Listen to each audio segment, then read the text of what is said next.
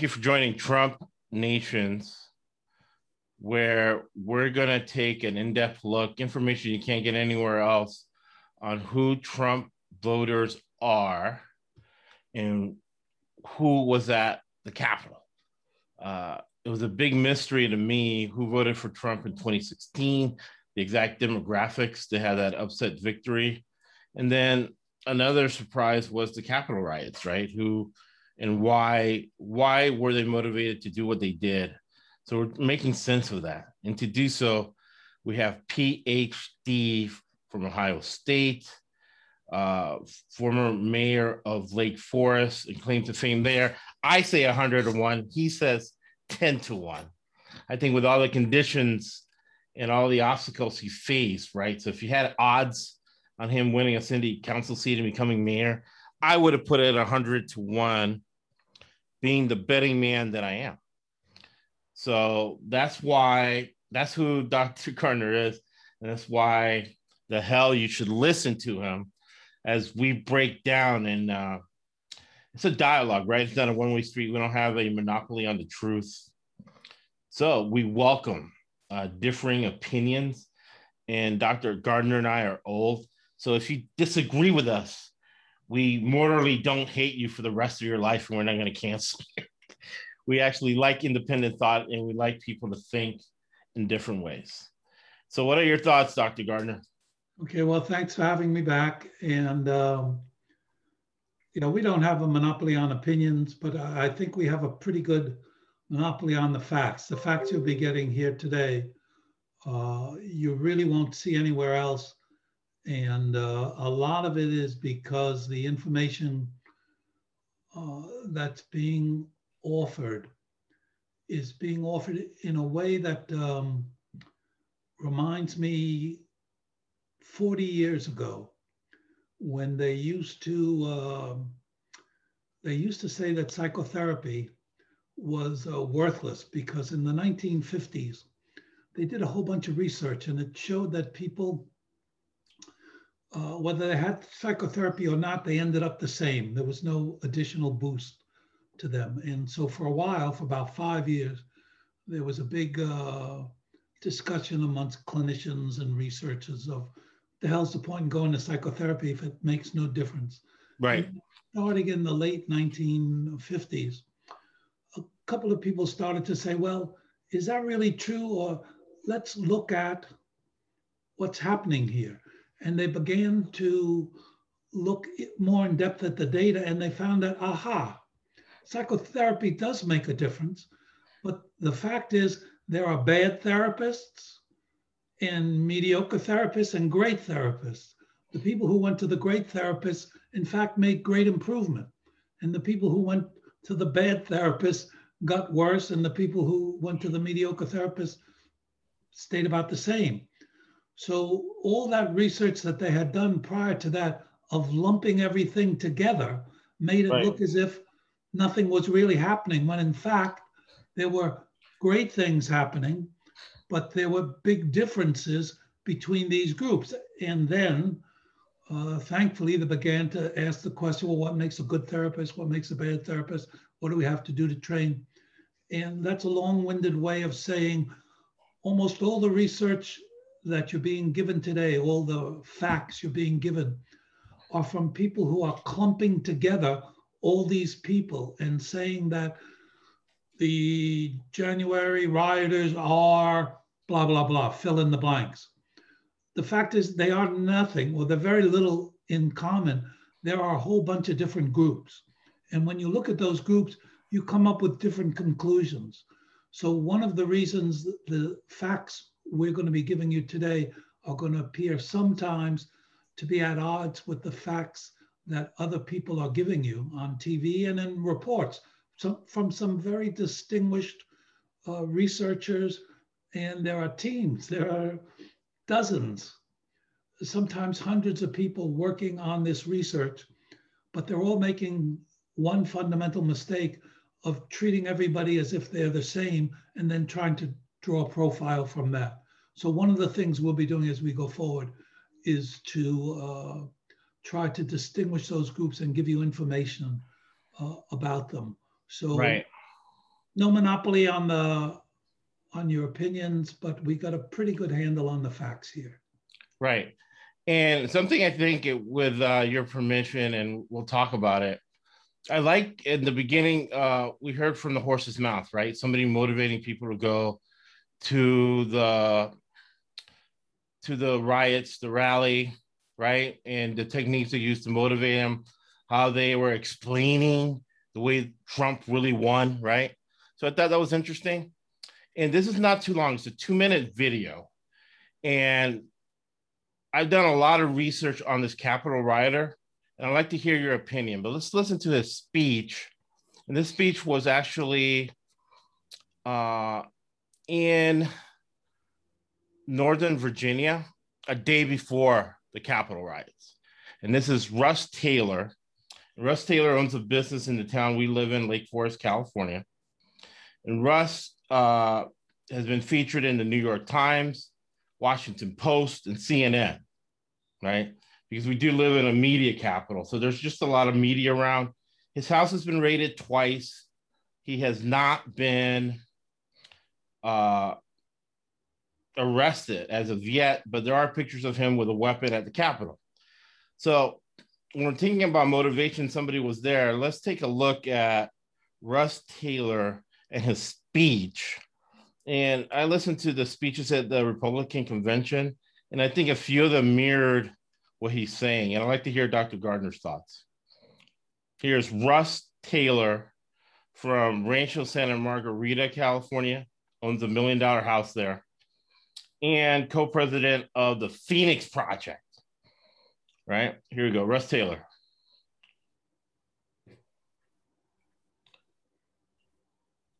And I believe that teachers are being called all across this country to stand at this time to save America. Amen. And the Constitution from the dark forces that seek to take away our freedoms and our agency. President Reagan said, "You and I have the courage to say to our enemies, there is a price we will not pay, a point at which they must not advance." Now, President Reagan was bold. And when he declared that, he was talking about communism all across the world. What we're talking about now is communism here and there. That's right. And then he also said there is no argument over the choice between peace and war. But there's only one guaranteed way that you can have it. And you can have it in the next second. Surrender. So I will ask you what President Reagan said. Does anyone here want to surrender? No. Clear a firm hell no. If we're not going to surrender, then we must understand clearly what is at stake. The very sacredness of the Constitution that affords us our freedoms is being stripped away right before our eyes. We have to fight. We have no other choice. We have everything to lose: our freedoms, our families, our businesses, our livelihoods. Where will we go? We have no other choice but to stand and fight. And when the time comes, and it's not far off, that we fight to win in order to preserve our freedoms. Amen. I believe that the world is watching the United States as it prepares for a revolution of thought and a fight for freedom. That's right. While many have fled and given up, we remain behind enemy lines. We have the numbers, and most importantly, we know that in the end, God wins. And remember that we are here now in this defining moment. Where we go one, we go all. And there is no going back until this is finished and we have won. I am Russell Taylor, and I am a free American.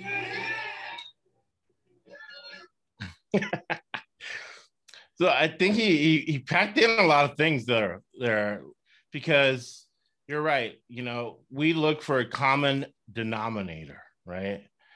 And there are some common themes that brought all of them together, but they are different people. But I think right now their data, like you look at a guy like Tucker Carlson, white replacement theory is a theme, right? He's saying that he's being replaced by communists, is what he was saying, that want to terrorize his family and take away his businesses. And isn't that a common theme with people that went to the Capitol? Well, no, and you're making the same mistake that everybody else is making. That is a theme. That theme resonates amongst a certain group of people. Those people are primarily laborers in small cities. They're white. Right. They're in, and they are worried about the replacement, the white replacement theory. That theme doesn't only work there, but that theme also works in the South amongst the racist populations. But that's not a particularly powerful theme amongst the owners, the business owners. There's a middle class, middle to upper middle class group of not terribly bright, but nonetheless conscientious, honest, hardworking, salt of the earth, middle Americans. They own nail salons, they own gymnasiums, they own their own, they used to be a mechanic and now they own their own auto repair shop. They're living the American dream, they're doing okay. That white replacement thing doesn't bother them so much because they're making it. The people in the small town who aren't making it, who are unemployed, many of them experience a lot of problems with the pandemic. And, but in the past, in fact, before the pandemic, they had financial problems. That's a different group. And to them, everything looks like a threat. And you can, Mexicans, Blacks, Arabs, everything's a threat to those people because those people see the American dream passing them by. But there's an equal number of people and they have a lot of the same demographics. They're not the brightest people in the world. They are white, they are Protestants, they live in small towns, but they're doing well. They're living the American dream. They're opening up another branch of their salon or they're expanding their mechanical business. They're not so worried about white replacement. They're worried about other things. They may. Let's look at Taylor, right? He drives. He lives in $1 million house, yeah. Right? He drives a $200,000 car. So why would he talk about white replacement theory? Well, first of all, is he using the other people, or you can tell right away he's not very bright. He's reading a script, and he's having trouble even reading the script. So right. He's not the brightest bulb on earth. He's grossly overweight, so he obviously is in bad health. So he's not bright enough to take care of himself and to monitor his own things. You also notice he used a lot of QAnon keywords. Now, QAnon, and we'll be going into this in more depth after we've spent time analyzing these groups, but right. There's a whole bunch of people exactly like him. He's an excellent example where somebody who's doing well and going along, and this is also true of the laborers, there's a group of people who are pretty much going along a little resentful, a little angry, a little frustrated. And what are they angry at? Well, they're angry at, if it's the laborers, they're not doing so well. If it's the so that's white replacement, right? Yeah, I am what? Yeah. So I was at the Canadian consulate. I don't know how I got there, but somehow I got to the Canadian consulate, and Justin Trudeau was there. And this was before the renewal of NAFTA, right? And they were talking about NAFTA, if NAFTA was going to be renewal. And the Prime Minister of Economics for Canada was talking to me. And somehow I was at his table, and he said that Trump voters, based on the research the Canadian government did, were people who were resentful of minorities coming in and taking their jobs. So that's how they explained that's true. Trump's popularity. So those people you just described, that was what the Foreign Minister of Economics said for the government of Canada. Based on their research, that's what they were saying. The same mistake that those psychotherapy researchers made and that the FBI and everybody else is making of lumping them all in together. That certainly is a motivation. There are people like that. But along the path to that outcome, Right. there are some people who, by chance, or it's hard to know, who get enlisted into QAnon. The people who are maybe on a just, I'm protest, I'm upset, but who go over the line or go one step beyond the norm are the people who somehow get associated with QAnon and then become radicalized. Those are the people who show up when we get around to it in the violent offenders, and the people who end up taking organizational and leadership and unfortunately violent methods have. But you have to agree. You have to agree at this point. Like the evidence we would have would be that when Laura Trump, right, Russ Taylor, Donald Trump Jr. talk, this is what they say, right? I took a list of what these three people say. So this is what information these people are using to trigger A, to raise money, B, to vote for Donald Trump, C, to come to a Capitol riot. So this is what they're saying that we can hear and have direct evidence of. Mexicans are sex traffickers. They're taking our individual freedoms away, right?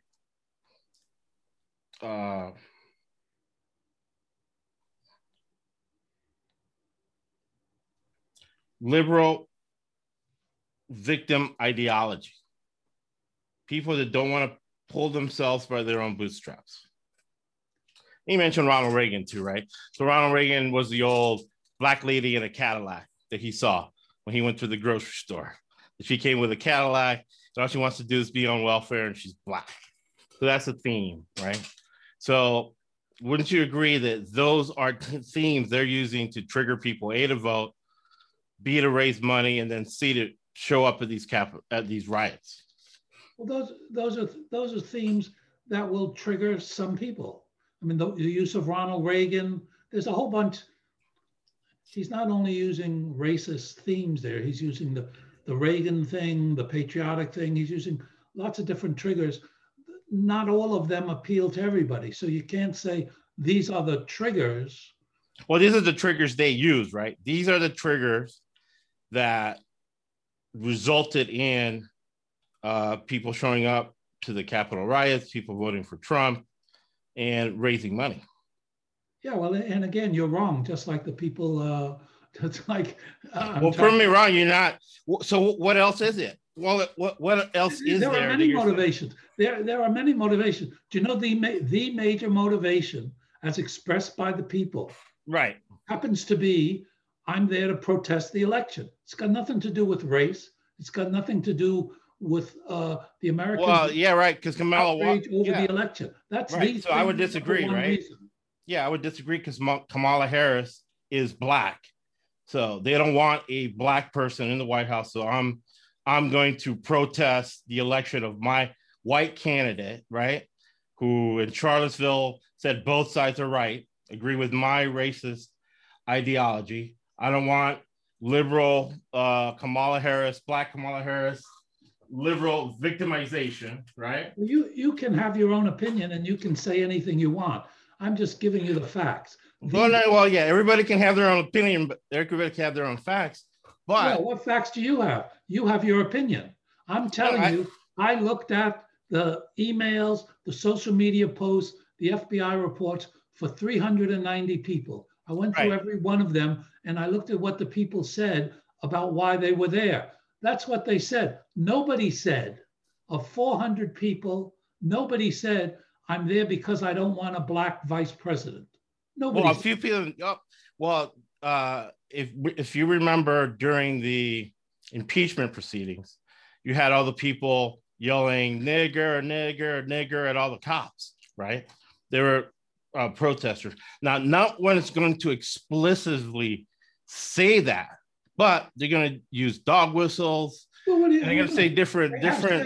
They said in their social media and their text to each other that they're going to kill people, that they're going to hang people, that they're going to do weapons. They said terrible things.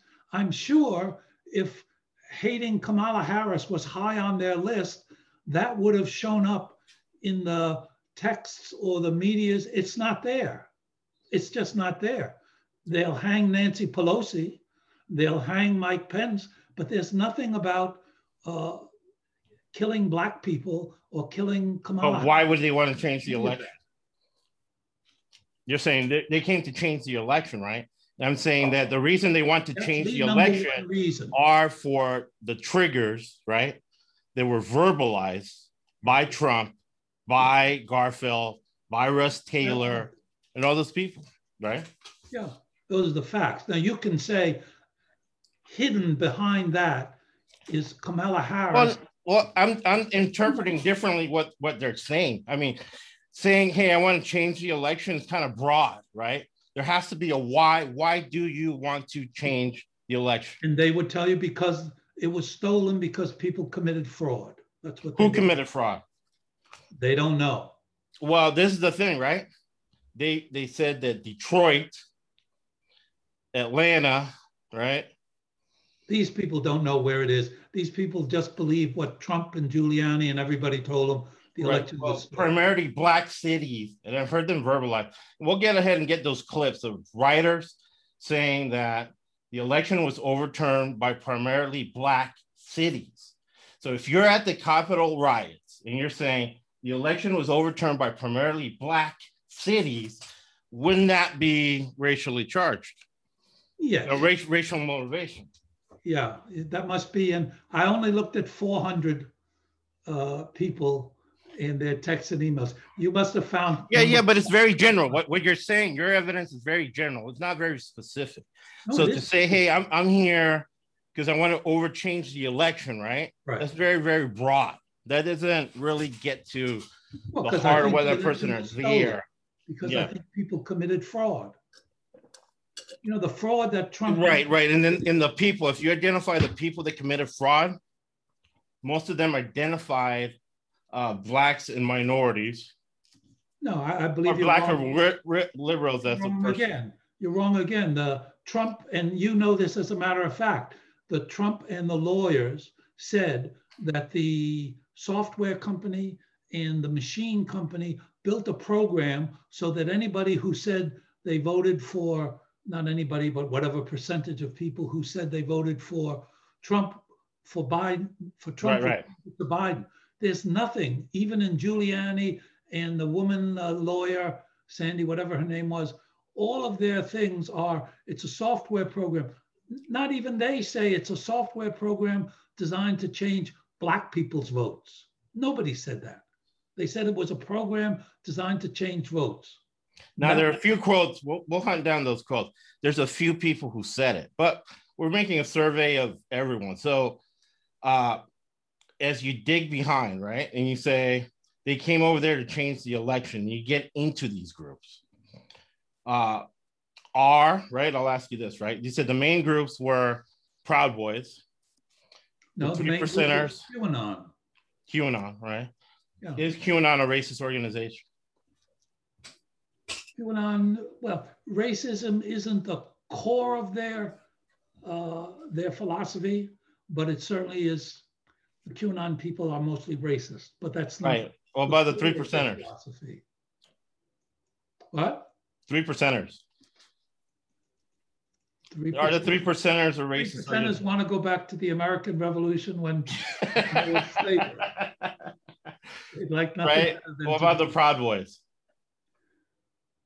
I'll answer the question for the Proud Boys. The Proud Boys are 100% racist, white replacement, kill all black people. All Mexicans are, you got to remember how Trump first sparked and got popular. He said that all Mexicans are rapists, right? And they're murderers, and they're coming over to this country to change your way of life. Now, fast forward to Kimberly Guilfoyle, who is now the main strategist for a major race in 2022. Kimberly Guilfoyle, who way back, used to be the wife of Gavin Newsom. Now she's the girlfriend of Trump Jr., Donald Trump Jr. She said at the Republican National Convention, these Mexican sex traffickers are coming into your country to change your way of life. Now, who was in charge of fundraising and sending out the promotional emails for Trump for Stop the Steal, right? Kimberly Guilfoyle. So my contention is that there's a lot of evidence that when you look at the main groups, you look at the emails that triggered people to go there, there's a huge racial element to it. Well, that's your opinion, and you're entitled to your opinion. But It's not, see, that's where it's not an opinion, it is a fact. It is a fact. You know a woman who's a racist, and she was in charge of something. Therefore, everybody who went to the riot were racists. Not everybody who went to the riot. I would say that about 80% were racist because that woman's a racist. No. They're racist for the groups they belong to. B, what they verbalized, right? What they said to the FBI. And it could be the I could read something. Do you know how many Proud Boys were arrested at the riot? Well, before the riot, the leader of the Proud Boys was arrested. The Proud Boys were there. Yeah, the Proud Boys were there. You know how many were there? Of the 100? Who knows? Of the 400 people arrested? Well, this is the other thing too, right? And this is an argument you have. Answer the question. Let's see how many hardcore racists were there of those 400 people. I would say that would be irrelevant because we do not know the actual numbers. Now, there's another 200 people. I don't know the numbers, but I know the numbers. I think it's a moot point because it's irrelevant to the argument. No, if we're saying most of those people, or a large number of those people there, 80%, because they're racist, well, you know, no, race would be one thing. Boy members or sympathetic with the Proud Boys, I'd say you're probably right. Right. Well, this is what I contend, right? And let's see what you think. I think the three main reasons people were there, right? Up to 80% of the people. Number one was that they're affiliated with these groups and they knew about it, right? They got an email. Well, that's not true. They got a care brand, right? They know this is going on. Most now, out of the groups are not affiliated with these groups. Well, a lot of them got the email. Not even a lot of them. How did they get there then? How did people know about January 6th? How did people buy tickets from the Trump campaign to go for? The Trump campaign, the Arizona, right. God knows all the Arizona, the Georgia, the Florida, the Ohio. Right. So the Trump campaign, right? And the lady from the Trump campaign, Guilfoyle, who sent him the email, said that organized caravans and busloads of people and sent them there. Right. No, but let's go to the Trump campaign. So you said that the Trump campaign, that's what they found out, right? It's the Trump campaign. The lady who sent the email from the Trump campaign has overly said over and over and over again, including in those emails that triggered them, that Mexican sex traffickers are coming in and they are taking over your way of life. And did she say that we have a bus load for those of you who want to oppose Mexican sex traffickers? We're giving you a free bus ticket. No, she said you got to pay $200 and we're going to overthrow the election. So these Mexican, we're going to stop. This is what she did say, though. We're going to stop Mexican sex traffickers from taking over our country. We're going to overturn the election on January the 6th. And everybody who got on that bus was there because they hate Mexicans. It triggered them, though, right? They hate Mexicans. They feel disenfranchised. They believe in Tucker Carlson. They get their information from Fox News. They believe Tucker Carlson and racist white replacement theory. These are all your opinions, and you're entitled to your opinions. These are based on, right? Now, would you like the facts to color your? No. I feel that I have the facts, right? You have no facts. These people are polled, right? These people are polled. In the data from these people is that this is what they believe in, right? And that's why they showed up. Now you do have hangers on. Never seen a poll like that, but let me give you some data. Proud Boys, of the 400 people there, 28 had even the Vegas association with the Proud Boys. 28 of 400. Of the 400 arrested. You're talking about the people arrested. Yeah, the 400 arrested. Well, those are the real hardcore people. Do you know how many people? I'll give you, I think a lot of the data is flawed, right? Because 400 of a sample size of all the people that showed up at the Capitol riots would be very minute, right? What percentage of the 400 are the people that showed up at the Capitol riots? 400 out of 50. You don't know. That's what I'm saying. That's why when you say facts, you really don't know. You're just, it's a guess. It's a guesstimate based on your experience or whatever. So you can't, they don't qualify as facts because you don't have an accurate data, right, of the percentage of people that got arrested versus the people there. Now, you're with Rush Limbaugh too, right? People call into the Rush Limbaugh show and say, hey, how do we find out who voted for Trump, who didn't vote for Trump, right? We don't know because you get to vote anonymously. So my point is there's a lot that we don't know that to quantify as facts, it's hard. But the direct evidence we do have, right, is what we can see in the emails, who got the emails, who was triggered by the emails to go there, right? So you hear the interview of the guy that went to the Capitol riots and they asked him, how did you know about the Capitol riots? I got an email from Ken Guilfoyle, Trump campaigning, saying that we were going to stop Mexican trucks, sex traffickers, right? And I know these Mexicans and these blacks are taking over our country. I paid my $200 and I went there, right?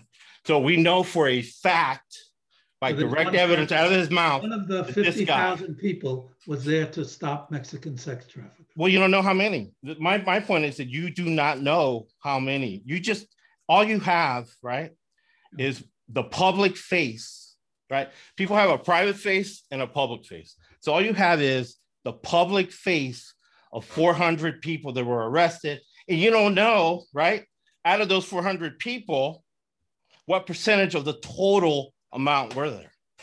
Well, you know, these people they're very funny people in the sense that even after the riot, they posted stuff that the FBI used to arrest them.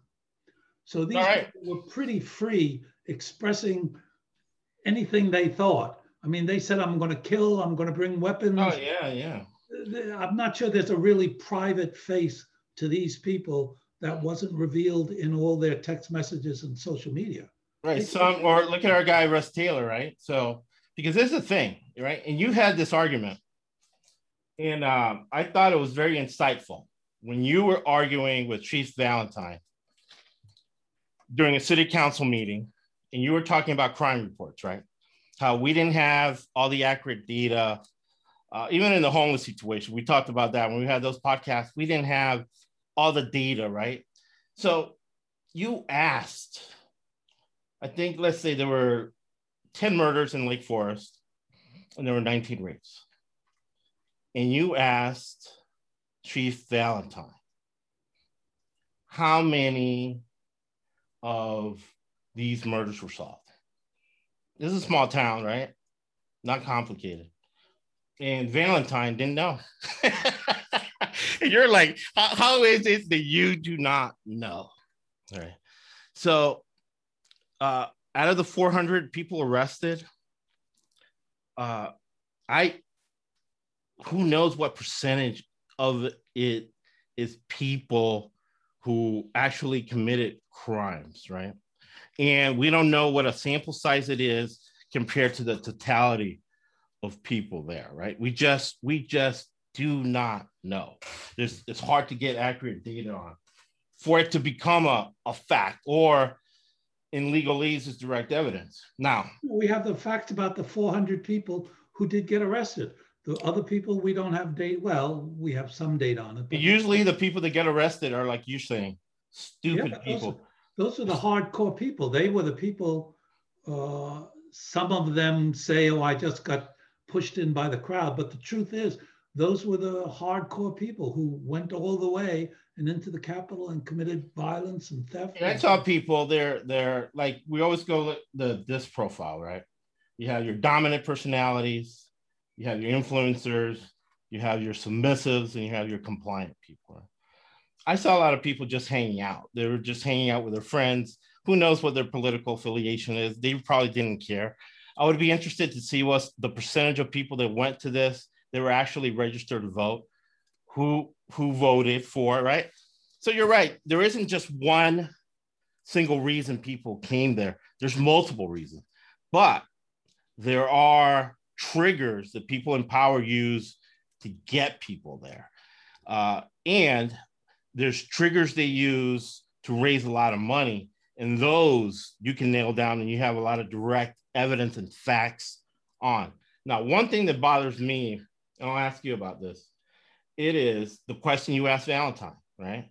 So multiple studies have been done by universities, nonprofit groups, and the number that comes up is that when you look at the narrative of who's there and why, 39% of rapes and murders are solved. I thought that number was way higher, right? Anybody can Google serial killers that were not caught.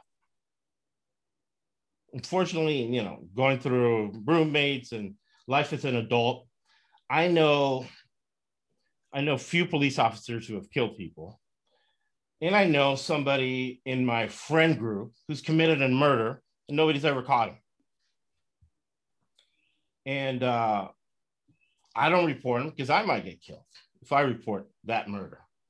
So I often wonder how many murderers and serial killers were at the Capitol riot and how many are infiltrated in these groups, because what we do know, right, that's facts that we can read in the emails, is that the 3%ers, QAnon, and the Proud Boys recruit law enforcement and recruit military people, people who perhaps in the past have killed people. Then you have the guy that sat at Pelosi's desk. He was very, very comfortable. And they were looking for Pelosi to kill her or whatever. He sat at her desk very, very comfortable. He's a guy with a lot of priors, right? He seemed very comfortable. I wonder how many of these people in these groups are part of that 61% of unsolved murders and unsolved rapes. Well, I'm very interested to find out. Actually, I have the data on all of that stuff. And when we talk about the violent offenders, I can tell you. Right, but these are the dumb people that get caught, right? Smart criminals do not get caught. There's a lot of smart criminals. Or even, I look at the professor at Harvard, right, who got busted for espionage.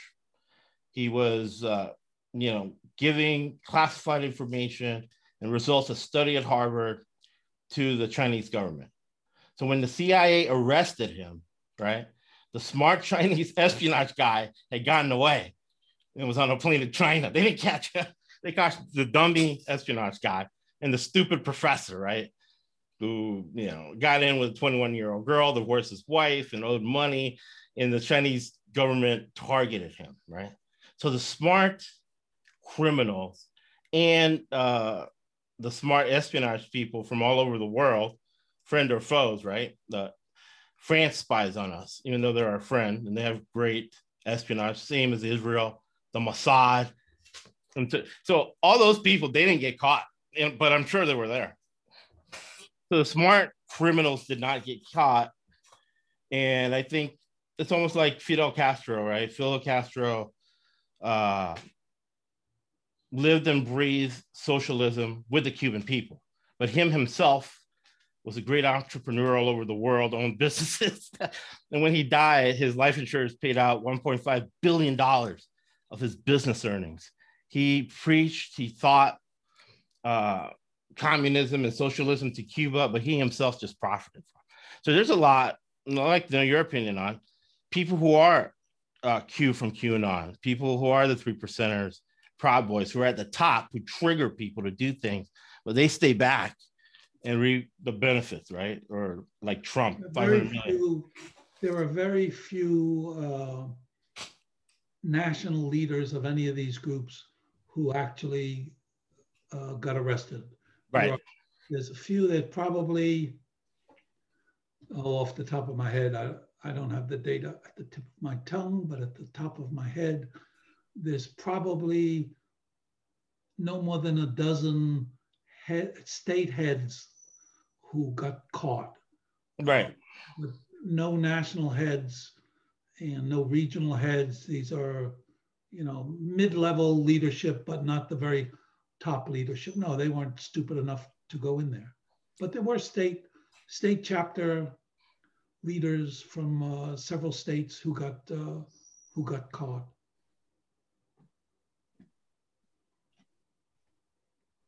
Yeah, who were dumb enough to get caught, and well, it's the same thing with the war. I mean, there are very few generals get shot because generals don't go into combat. Right. Even there's not a lot of colonels that get shot.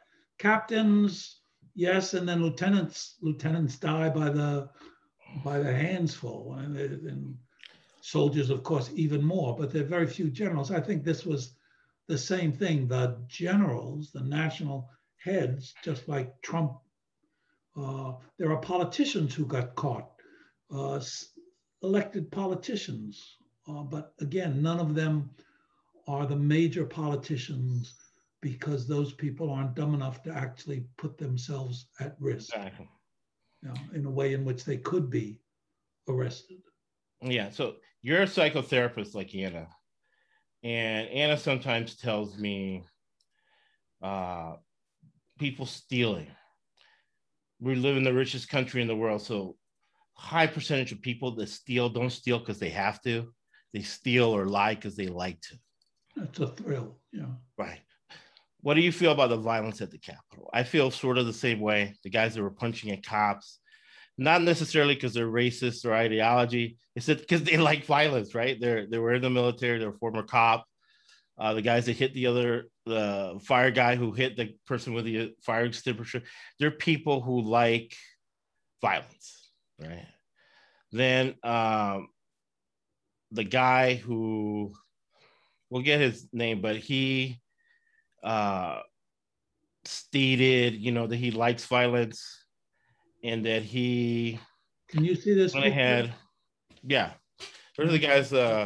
That's a photograph. That's 12 of the people arrested for violent behavior. Right. These people, I would say, if you poll them, are people who like violence. Many of them have prior arrests, including, well, there's no women, but many of them have prior arrests for violence, domestic violence, assault, yes. So they didn't do it because they hate Black people or because Mexicans are coming in, taking their way of life, even though they might say it, but they're people with prior violent convictions who like violence. Yeah. Yeah, those are the violent offenders. And they're a different group. Next time we'll go into the characteristics of the violent offenders. They're All right. The characteristic which is different from, and I think there are only about, of the 400 people, there are only about 63 of them arrested for violence, and they're all men. And I remember one time there was these cops coming into this bar and there's a big bar fight. And me being the idiot that I am, or that I used to be, because this was 35 years ago, I threw bottles at the feet of the cops and it splattered. And as the cops were coming in, right, I did the same thing Antifa did in Chicago and New York. The burglary and drug groups did. I escaped down the side. And I make that story that even though there were a lot of cameras there, a few of the people who committed violent acts got away with it, the smart ones. Because remember, one of the things I like throughout the podcast, even the true crime, that we get into a lot of crime, the horse racing, is that justice and the law are distant cousins at best, right? That's why only 39% of rapists and murderers are caught and prosecuted. So not all of the people that are arrested for violence were the people who actually committed violence. What's a little bit unusual about this arrest and this whole situation is the extent to which the FBI put so much time and effort, I mean, tens of thousands of hours and hundreds and hundreds of agents tracking all these people down. On January 6th, I'm going to get the numbers wrong, but they're going to be approximately right. Right. Only about a dozen people arrested on January 6th. And, January 7th, January 8th, even the ones that they could identify. Had this been a normal situation, there probably would have been about 25 to 30 arrests made. The reason it's more than 10 times as much is they put an effort of going through the videotapes, identifying people, putting out posters, doing mails. So they put a lot of work. That's why we have 400 people. Most of these people never expected to get caught. No one expected that they were going to put the kind of effort that the FBI put into finding these people. Some people don't care, right? Like, go back down, right? Because we can we'll on the next podcast we'll profile these people in detail. But if you can scroll down, this lady's story is very interesting, right? She's been profiled a lot. Which one? I think you said that she was transgender. Oh, I believe it's that one. Right. She's from Kentucky. I'll call her a she because that's what she wants to be called. Yeah, she's now a woman. Right. But reading her story, right? And maybe you did as much research as I did on her, because a lot of her stuff was online, her text messages. She was very talkative to the FBI when they got there. And from what I gather from her, this is more of a social thing more than anything else. You're looking at somebody, again, who feels like an outlier, who feels disenfranchised, like the guy with the neck tattoo. Now, the guy with the neck tattoo, right?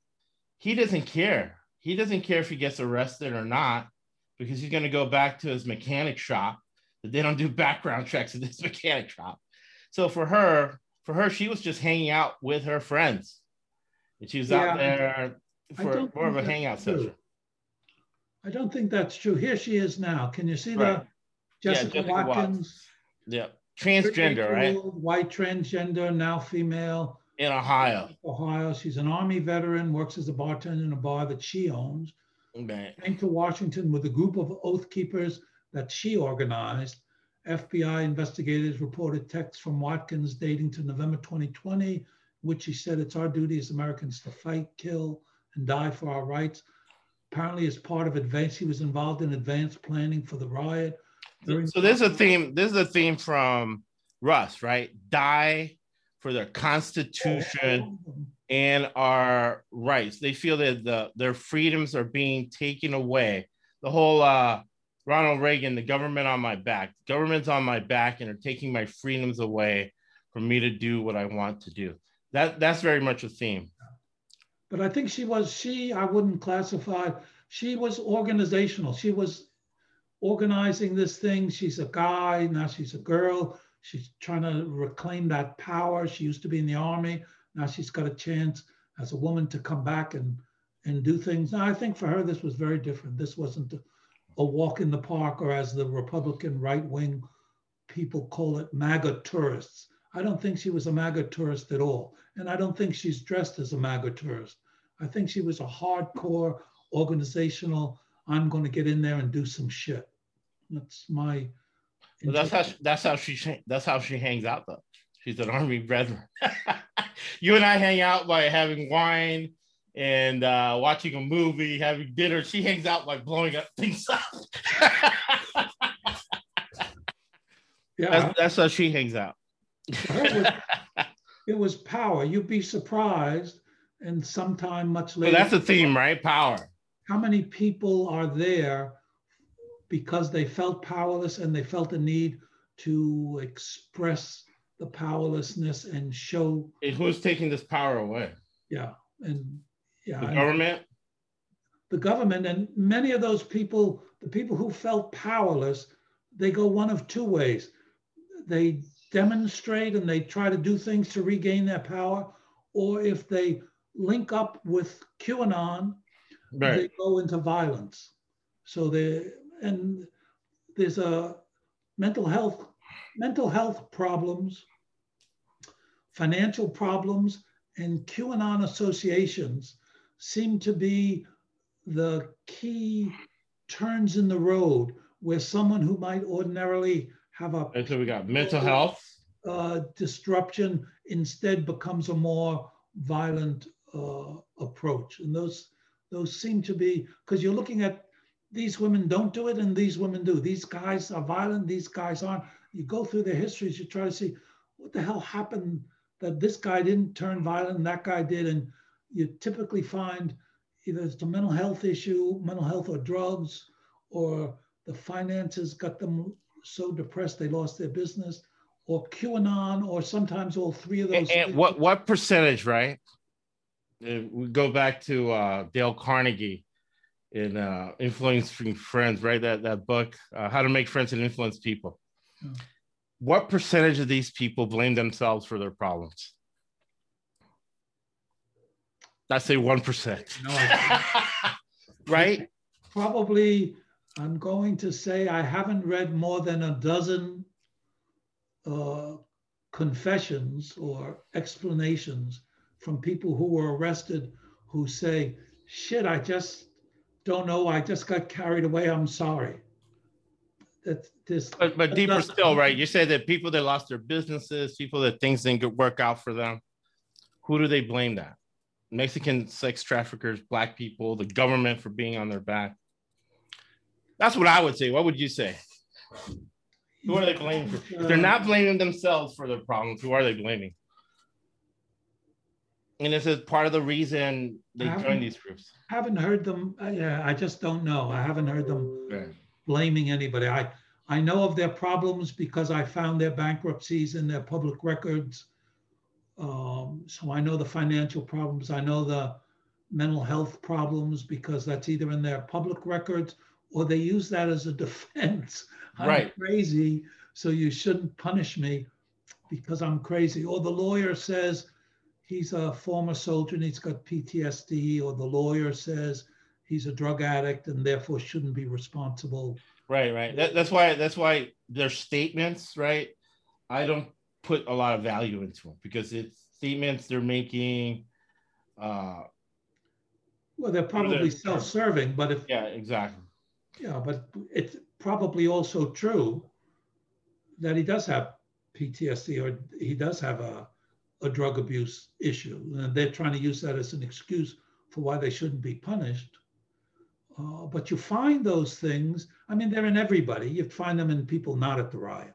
But you find them more often in the people who did the more serious and violent offenses, the people who stand out. You find that history a little more often. Now, something we do know from one of, and I'll make sure to get this guy's name as we close. We'll give final thoughts. We'll go. I guess next one will be pretty interesting. Actually, the episode notes, and this one's going to be very interesting. And then when we publish the transcript, it's going to be very interesting because I can put all the research, all the evidence I got, all the statements I have that are direct evidence, and we can define what Dr. Gardner and I feel are facts, what we feel are direct evidence, because our opinions is just as good as anybody else. Every state has laws on what facts are, what direct evidence is. And the direct evidence, which is easy for most of us to figure out, is different in every state. So we can put what our definition is. You can click on the links we saw. You can click on the videos I heard. And we'll get the specific guy, because this guy's going to be interesting because he calls himself the founder of the Oath Keepers.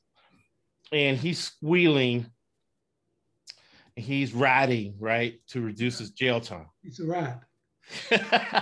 Jessica Watkins in her answer to the complaint, and actually she's not the only one. Right. But many of them said, "Oh, I just got seduced, and I'm no longer believe those things, and I went the wrong way." And you have to take that with a grain of salt. Well, not a lot of people want to hang out with transgender people in Ohio, so she found people to hang out with the Oath Keepers. But what this guy said, right, was that they intentionally recruited police officers and soldiers, right? Because those are the type of demographics that would fit their militia group, right? Well, the Oath Keepers are almost by definition, the oath that they're referring to is the oath that they took as a police officer or as a military person. So the only people you would recruit to the Oath Keepers are military and law enforcement. You couldn't do otherwise. That being said, they went ahead and they recruited a girl, a 19-year-old girl from Arizona, and they made her an Oath Keeper in the Kansas chapter. Yeah, when it's a pretty girl, our bets are off. Yeah, she is pretty. She's a pretty young girl. Right. And she's the only female Oath Keeper, and it's actually, she's not a law, she's not in the army. It just, I don't know even how she got into that. But the Oath Keepers, by definition, would be recruiting military and law enforcement. That being said, there are quite a number of military and law enforcement in other groups, in QAnon and in the other groups. So they're not restricted to the Oath Keepers. But you would expect a high proportion of Oath Keepers. You would expect all Oath Keepers to be Marines or police. Right. In drug cartels and gangs, they recruit police officers and military people for obvious reasons. But when you talk about PTSD, that's going to be where your higher percentage of PTSD is going to come from. And a lot of cities across the country are war zones, right? Look at the guy who killed George Floyd. He had shot 19 people and murdered 3, and all 25 people were minorities. But my point being, and we'll close, well, I'll ask you this question, then we'll have final thoughts from you, Dr. Garner. A guy like Chauvin, right? He has PTSD. He has, I would say, trauma from being on the streets as a police officer for 19 years. And a lot of these people who were former police officers and went to the Capitol have that men's mindset, whether they were treated for it or not. And then final thoughts as we get into the next podcast. I've worked with the police, so I know the stresses and strains of the police. That being said, there's a big difference between being a New York City policeman or Los Angeles policeman and then Duluth, Minnesota, or right. Boise, Iowa, or the jobs there are very different than the kinds of jobs in New York City, in Washington, D.C., in Baltimore, in Miami. Those, you would expect PTSD in those places. You don't expect them in small towns and cities where they don't do that kind of stuff. But those places are where the meth epidemic is now, right? But I guess you have a lot of property crime, people stealing stuff from farms to go sell it to cook meth. And that's where the opioid explosion is, and it's in the rural areas. Yeah,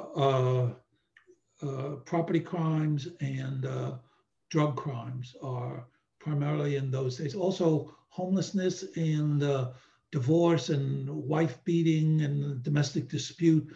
That's the kind of stuff. Those are difficult to work with. I don't want to underestimate. They're also dangerous. Domestic disputes. When police go in, they can, they're trying to calm the guy down and the wife stabs him in the back with a knife. Right. Yeah, so domestic disputes, I believe it's been a while since I worked with the police. When I worked with the police, domestic disputes were the #1 cause of injury to police officers. Things may have changed in the years since I worked with the police, but the domestic disputes are heavy duty, but it's not the kind of PTSD you would get patrolling the inner city in Baltimore or New York City or where cops are assaulted, and it's a different kind of episode. So next week, this coming Friday, we're going to move on, although we still didn't finish with the riot.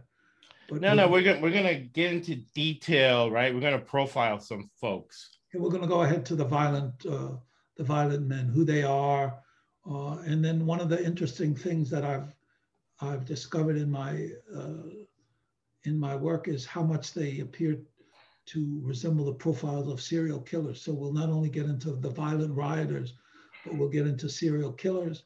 And then, having looked at both of those groups, we'll look at how the violent rioters, I've got some really interesting data on what's happened to serial killers, what's happened to hate crime. I'm studying serial killers independently too. So we're going to have a lot of information on serial killers, and between the episode notes, the transcripts, we'll get into all the motivation how everybody got motivated to get there. The triggers we got, right? Because we got the emails you can read. Apparently it's Mexican. We got the traffickers is the main motive. It works though, I would say, right? Let's look, right. We'll stick to the facts. I don't think they even Kimberly Guilfoyle based on, based on traffickers, Mexicans, a large proportion of the Trump supporters are anti-immigration, but it's not anti-Mexican, it's anti-Arab, anti-Chinese, anti-Mexican, anti-everything. Trump built a platform anti-immigration, and his supporters are anti-immigration people. They don't even have to be sex traffickers. Right. So the evidence we have, though, is in the email, she says sex trafficker. And then I'll put a link to the video where she says Mexican sex trafficker. So I would imagine, based on her writing it in an email and saying it in a speech, that it's an effective way for her to get people to go to the rallies and to donate money to the Trump campaign. Must have been half the people there must have been there looking for Mexican sex traffickers. I'm sure. Hopefully not, because eventually they'll find them. But we'll detail all the different motivational techniques they use and what they actually said and what they actually wrote that we can look at. But I always close with Winston Churchill, because in life you get a lot more than what you give. We make a living from your labor, but we make a life from what you give. Thank you for listening to the Trump Nations, Trump voters, and why the whys that they showed up to the Capitol riots. Friday.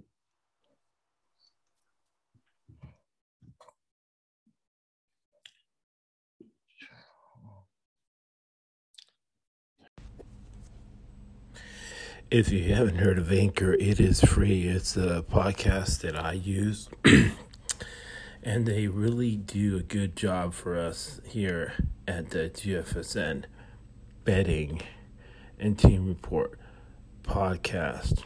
It helps us make 70 to 80% of your bets. Now, download the free Anchor app or go to anchor.fm to get started, my brothers.